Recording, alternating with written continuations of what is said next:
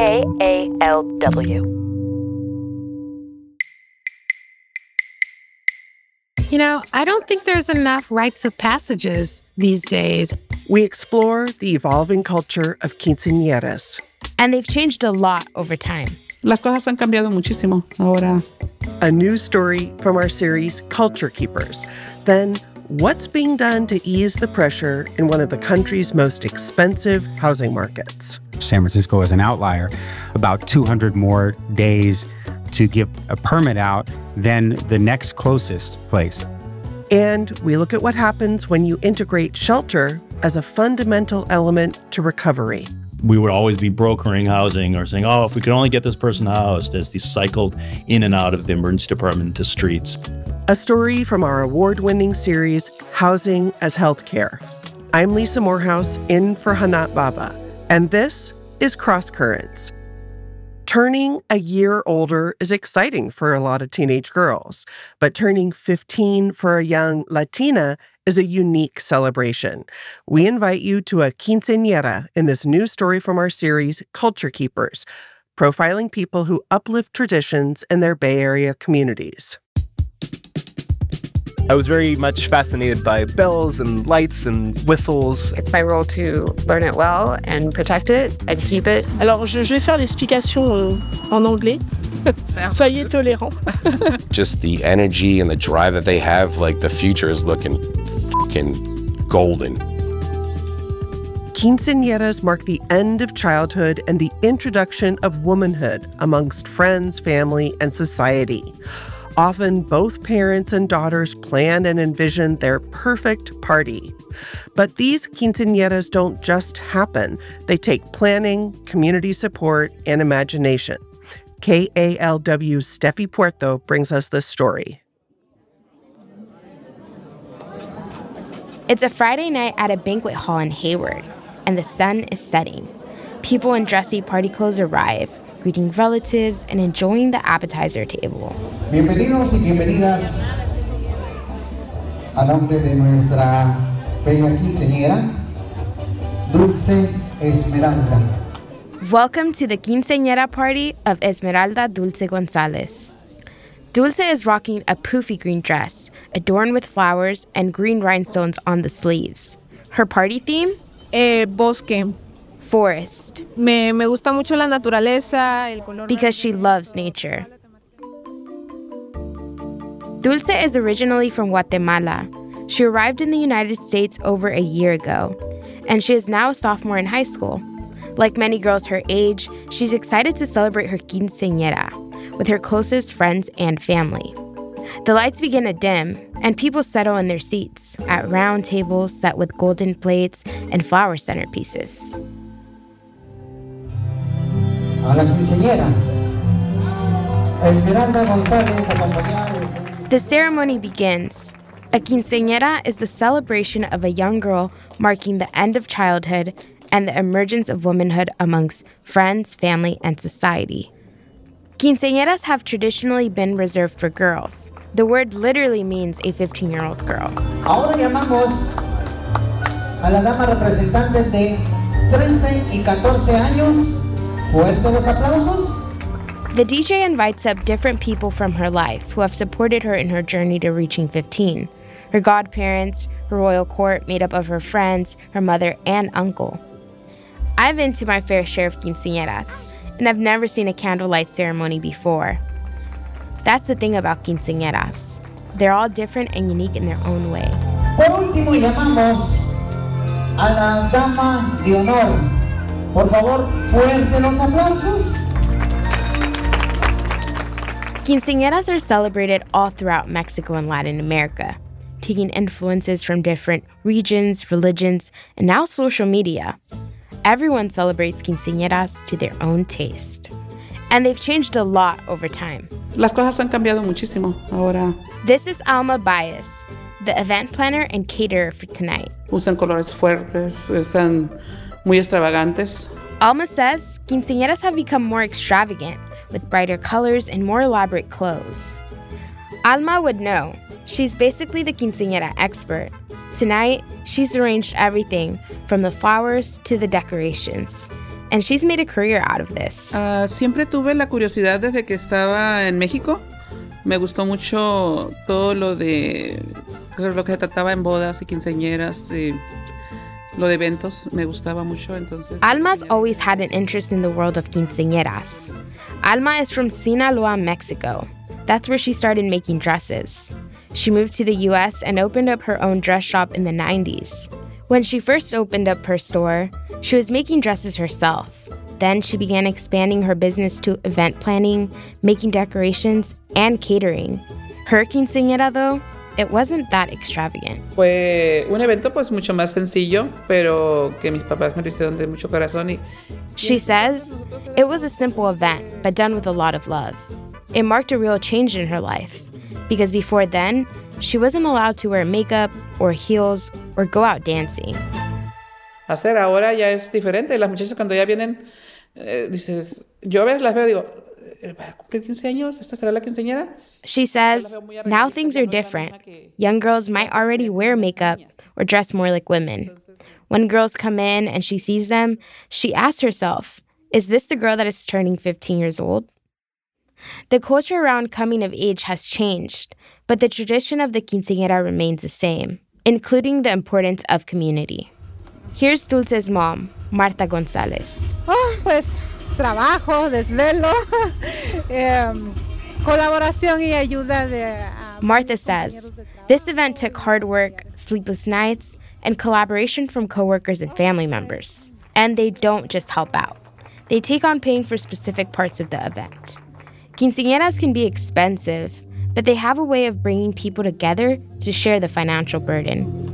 Su última muñeca y que se escuchan fuertes esos aplausos. La última muñeca, or the last doll, is one of the traditions that has stayed the same. Dulce's godmother hands her a porcelain doll wearing the same colored dress and accessories as Dulce. The doll symbolizes saying goodbye to toys and the ending of childhood. You know, I don't think there's enough rites of passages these days. This is LaDonna Dixon, Dulce's English second language teacher. And then to have a rite of passage for a girl, it's just really a young woman. It's just really inspiring, and it's focused on her. I love that. This is a rite of passage that has lasted throughout many changes in culture. Now even some boys are having their own versions of quinceañeras. But it's still a tradition that kids dream about. I asked the kids at the party if they want their own quinceañera and got an enthusiastic. Sí. Sí. Sí. Yo voy a cumplir 15 años también. Entonces vamos a poner las dos copas al frente. Then everyone raises their champagne glasses for the brindis, or toast, to celebrate Dulce's quinceañera. 1, 2 y 3. Por esta bendición y que se escuchen fuertes esas palmas.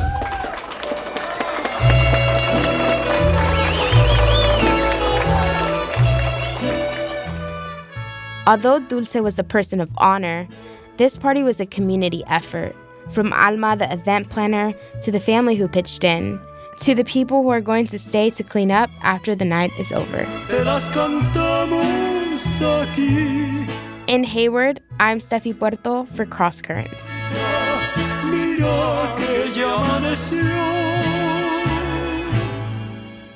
Steffi is a fellow in our audio academy.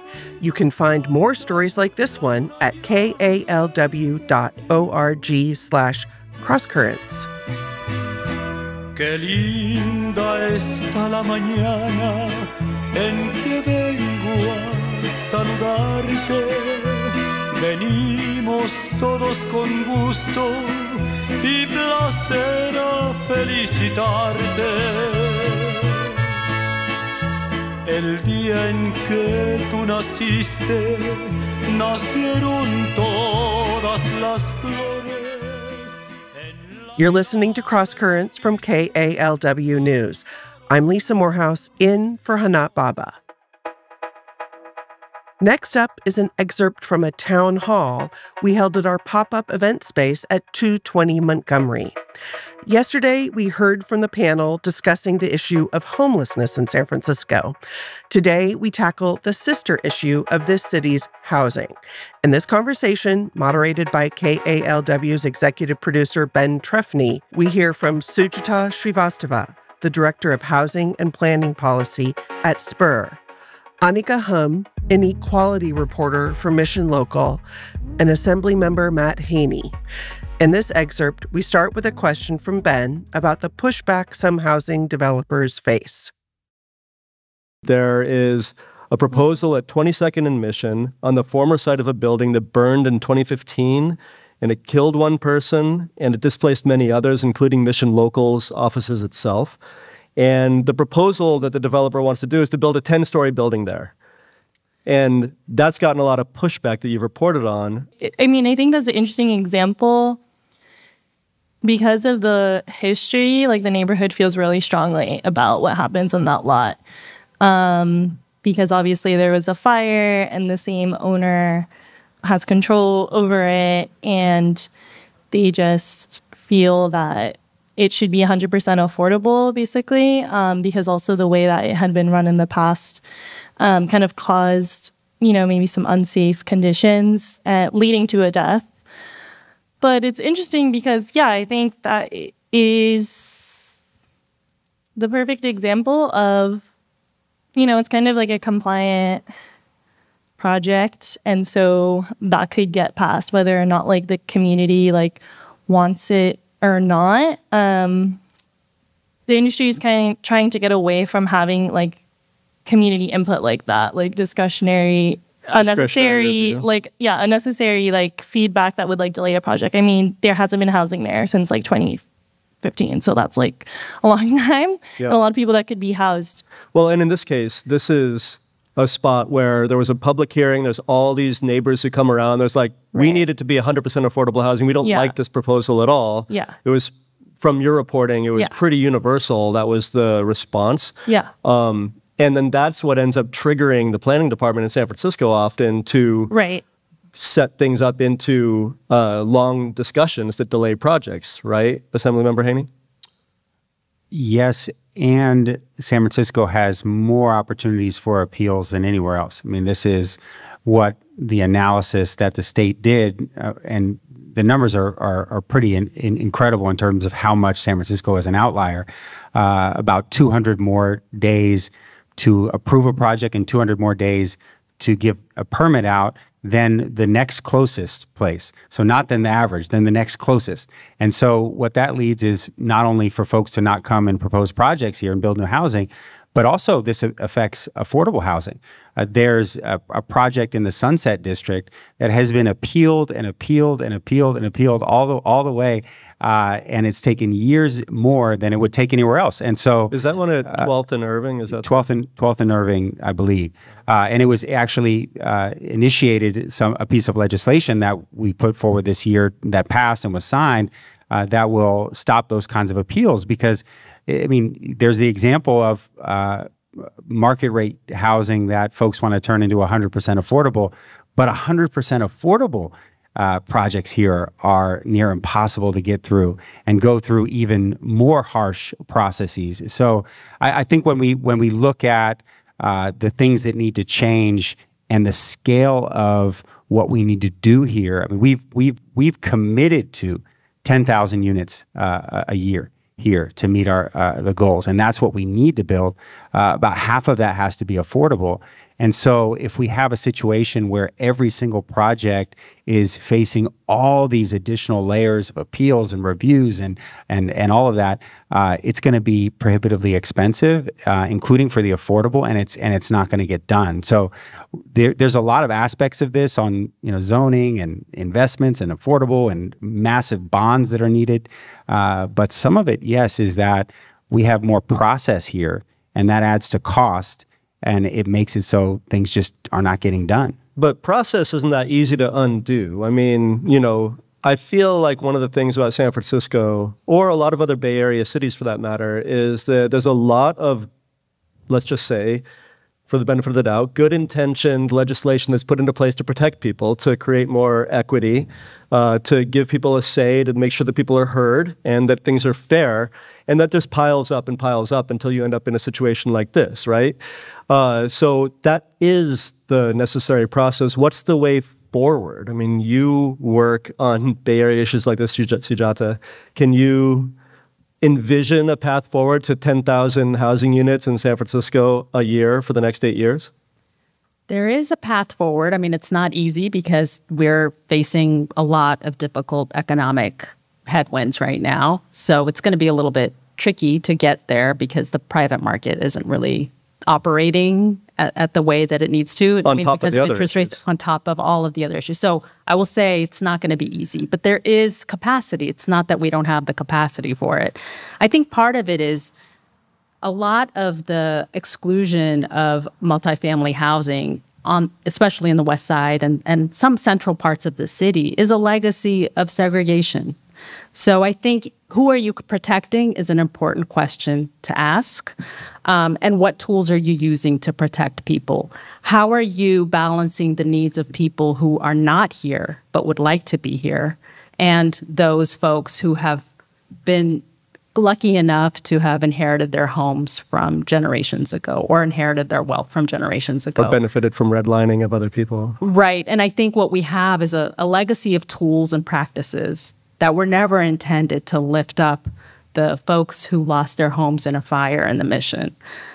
And at the same time, we do need to be able to prioritize the voices of folks who don't get a seat at the table. So do you have to do that by blocking development projects, or can you actually have a meaningful collaborative process for establishing how you want your neighborhood to grow and change over time and set those standards and make them objective standards that then everybody who comes into that neighborhood understands I can build up to these specifications. There's nothing in state law that precludes the city from doing that. What the city can't do is say, we don't like that particular project because it throws some shadows into this person's backyard. That was Spur Planning Policy Director Sujata Srivastava, Mission Local Inequality Reporter Annika Hum, and Assembly Member Matt Haney in a panel discussion hosted by KALW Executive Producer Ben Trefny. You can find the entire hour-long discussion online at kalw.org. And we have more in-person events coming up at our pop-up space downtown, but only for another month. Find out more at kalw.org/220 Montgomery.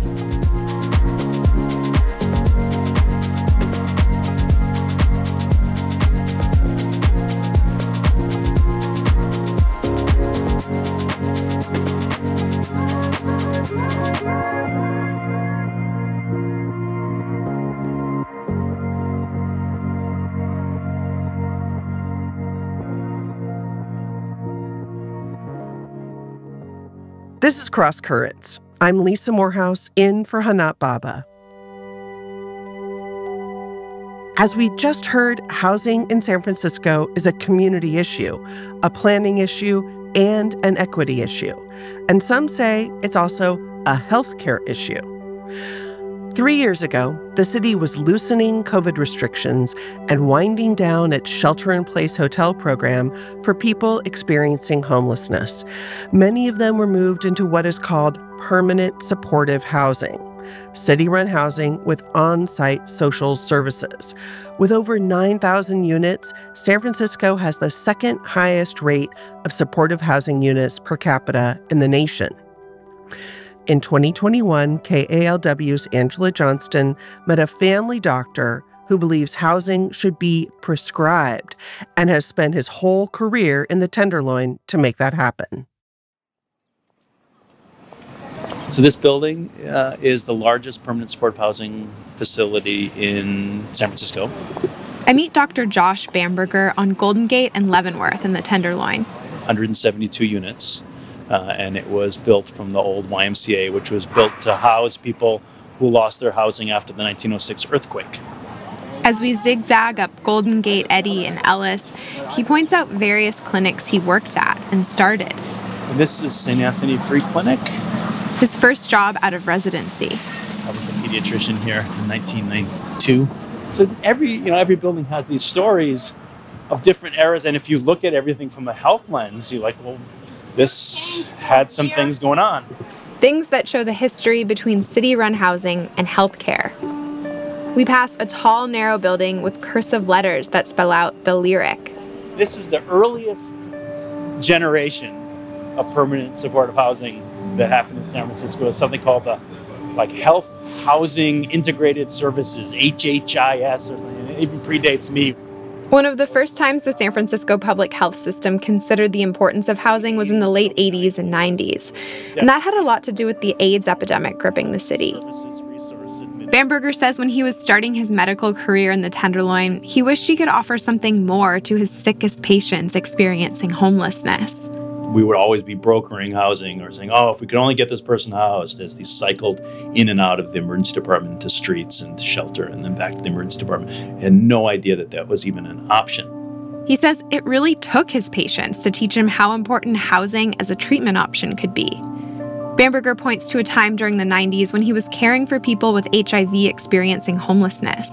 And yet, even when people were taking their medicines, they weren't doing nearly as well as the people who were housed. And then you'd have the few people who get housed through hook or by crook, and they're like, hey, they're doing great. AIDS becomes a chronic disease, and they're living a full length of life.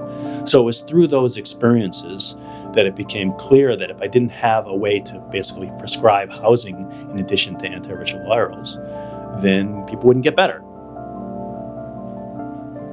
And then a director with a similar vision was appointed to the Department of Public Health.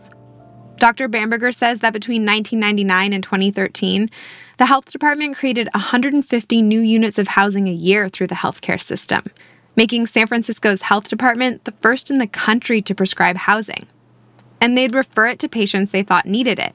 Here's how it worked. We would get referrals from social workers who were doing outreach, social workers who were in the hospitals, and they would send us a story. And a nurse practitioner would go visit them. And even listen to their lungs with a stethoscope to see how sick they were. And then based on that assessment, we would prioritize them towards the limited number of vacancies that we had. It didn't catch everyone, but Dr. Bamberger says the system was working. Still, in the last decade, housing moved out of the health department. And then we stopped. And then it shifted all to a different part of the city government, to more of the human services agency, and now it's part of a homeless sector. But when COVID hit, the pendulum swung back, for a year at least. Access to housing is still part of the homelessness department, but healthcare has been more of a priority. The city did major outreach to find the most medically at risk, elderly, and people with underlying conditions, and offer them housing in San Francisco's shelter-in-place hotels. Over 3,000 people moved off the streets and into their own rooms and started getting regular medical check-ins. First of all, people didn't die. The mortality rate was almost 2.5 times as high among the people who are on the streets. So, you don't have to go to medical school to know that death is something you're trying to avoid in medicine. And that's a good outcome, right? It's a fantastic argument why healthcare and housing need to be integrated. Doctors and nurses essentially did house calls to each room and got a sense of the health of the city's most vulnerable, unhoused population. Every single one of them, in a way that we've, in these 30 years, we've never done. Sort of a survey of medical needs among homeless people in San Francisco. And through this big assessment, Bamberger says they found out something important. Most seniors do fine when they're given access to existing permanent supportive housing. But they also learned that a very small percentage, about only 140 people, need a kind of extra medical care that isn't super widespread outside of the city's temporary shelter-in-place hotels. And what we need to figure out is a way to catch those people on the streets or in shelter or already housed and have a way to move them to the next level of care so that they, as their dementia progresses or their congestive heart failure progresses and they can't even take a few steps without being short of breath, that we have someone on site to assist them. If someone is unhoused and has a condition like dementia or incontinence or another health problem that gets worse with age, there aren't many options out there. This small number of seniors who need extra care may only be a few hundred right now, but he expects that group will also get bigger. The median age of San Francisco's unhoused population is increasing. It was 37 back in the 90s. Now it's closer to 50. And more people are entering homelessness at an older age. If we can't figure out how to find this level of care for people who are too sick to live independently, but not sick enough to need a nursing home, if we can't solve that problem, there's just going to be an inordinate amount of suffering among our seniors. And it seems, again, to not be a huge problem. It's a relatively small number of people that we just have to figure out a way to do that. And not doing so is just a failure. The challenge, he says, is figuring out how to pay for it. Dr. Bamberger hopes a new mobile nursing team outlined in this year's city budget could be a first step. In San Francisco, I'm Angela Johnston for Cross Currents.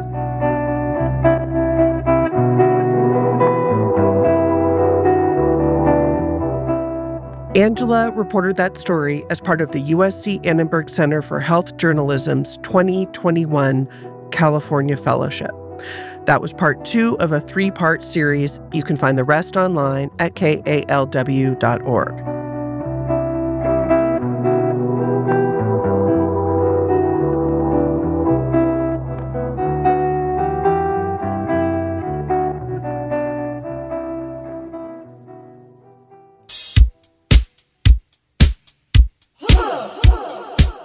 The Cross Currents team includes Steffi Puerto, Cheryl Kaskowitz, James Rollins, Gandhi Joe Johnson, Victor Tentz, Shireen Adel, Marissa Ortega-Welch, Angela Johnston, Suni Khalid, and Ben Trefny.